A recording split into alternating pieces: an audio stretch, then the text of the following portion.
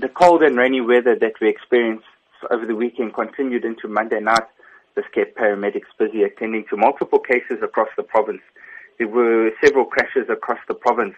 As EMS, we'd like to remind drivers to please change their driving styles when driving in wet and inclement weather.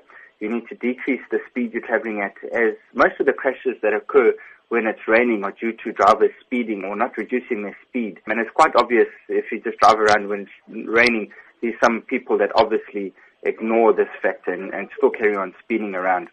Also, what you can do if you're driving is increase your following distance and switch your headlights on. In terms of incidents that were reported between yesterday and today, what can you tell us about that? There were isolated cases where buildings got damaged by the heavy rain and wind. Many of the wards from down on the south coast right up north to Richards Bay were affected, and there were multiple houses that either a wall collapsed or the roof was blown off.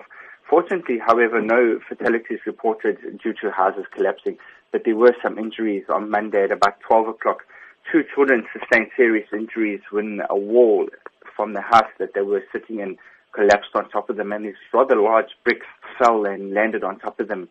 They were stabilized by paramedics at the scene before being transported through to a community health center and then on again to hospital.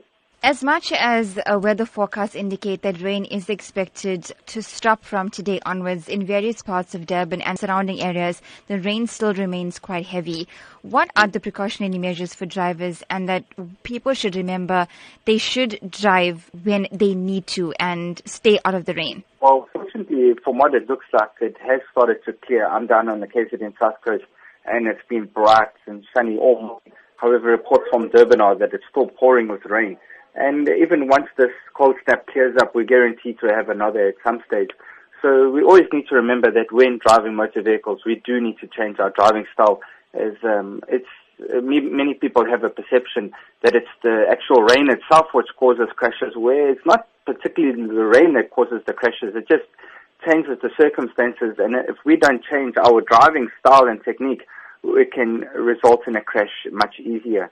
Remember, when the road is wet, it can take nearly twice as long to bring your motor vehicle to stop when there is wet weather. Is that the potholes get covered with rain, and these pools of water, so you can't see any potholes, which results in people driving into potholes and damaging their vehicles. And also, you can get large pools of water on the road, which can affect driving.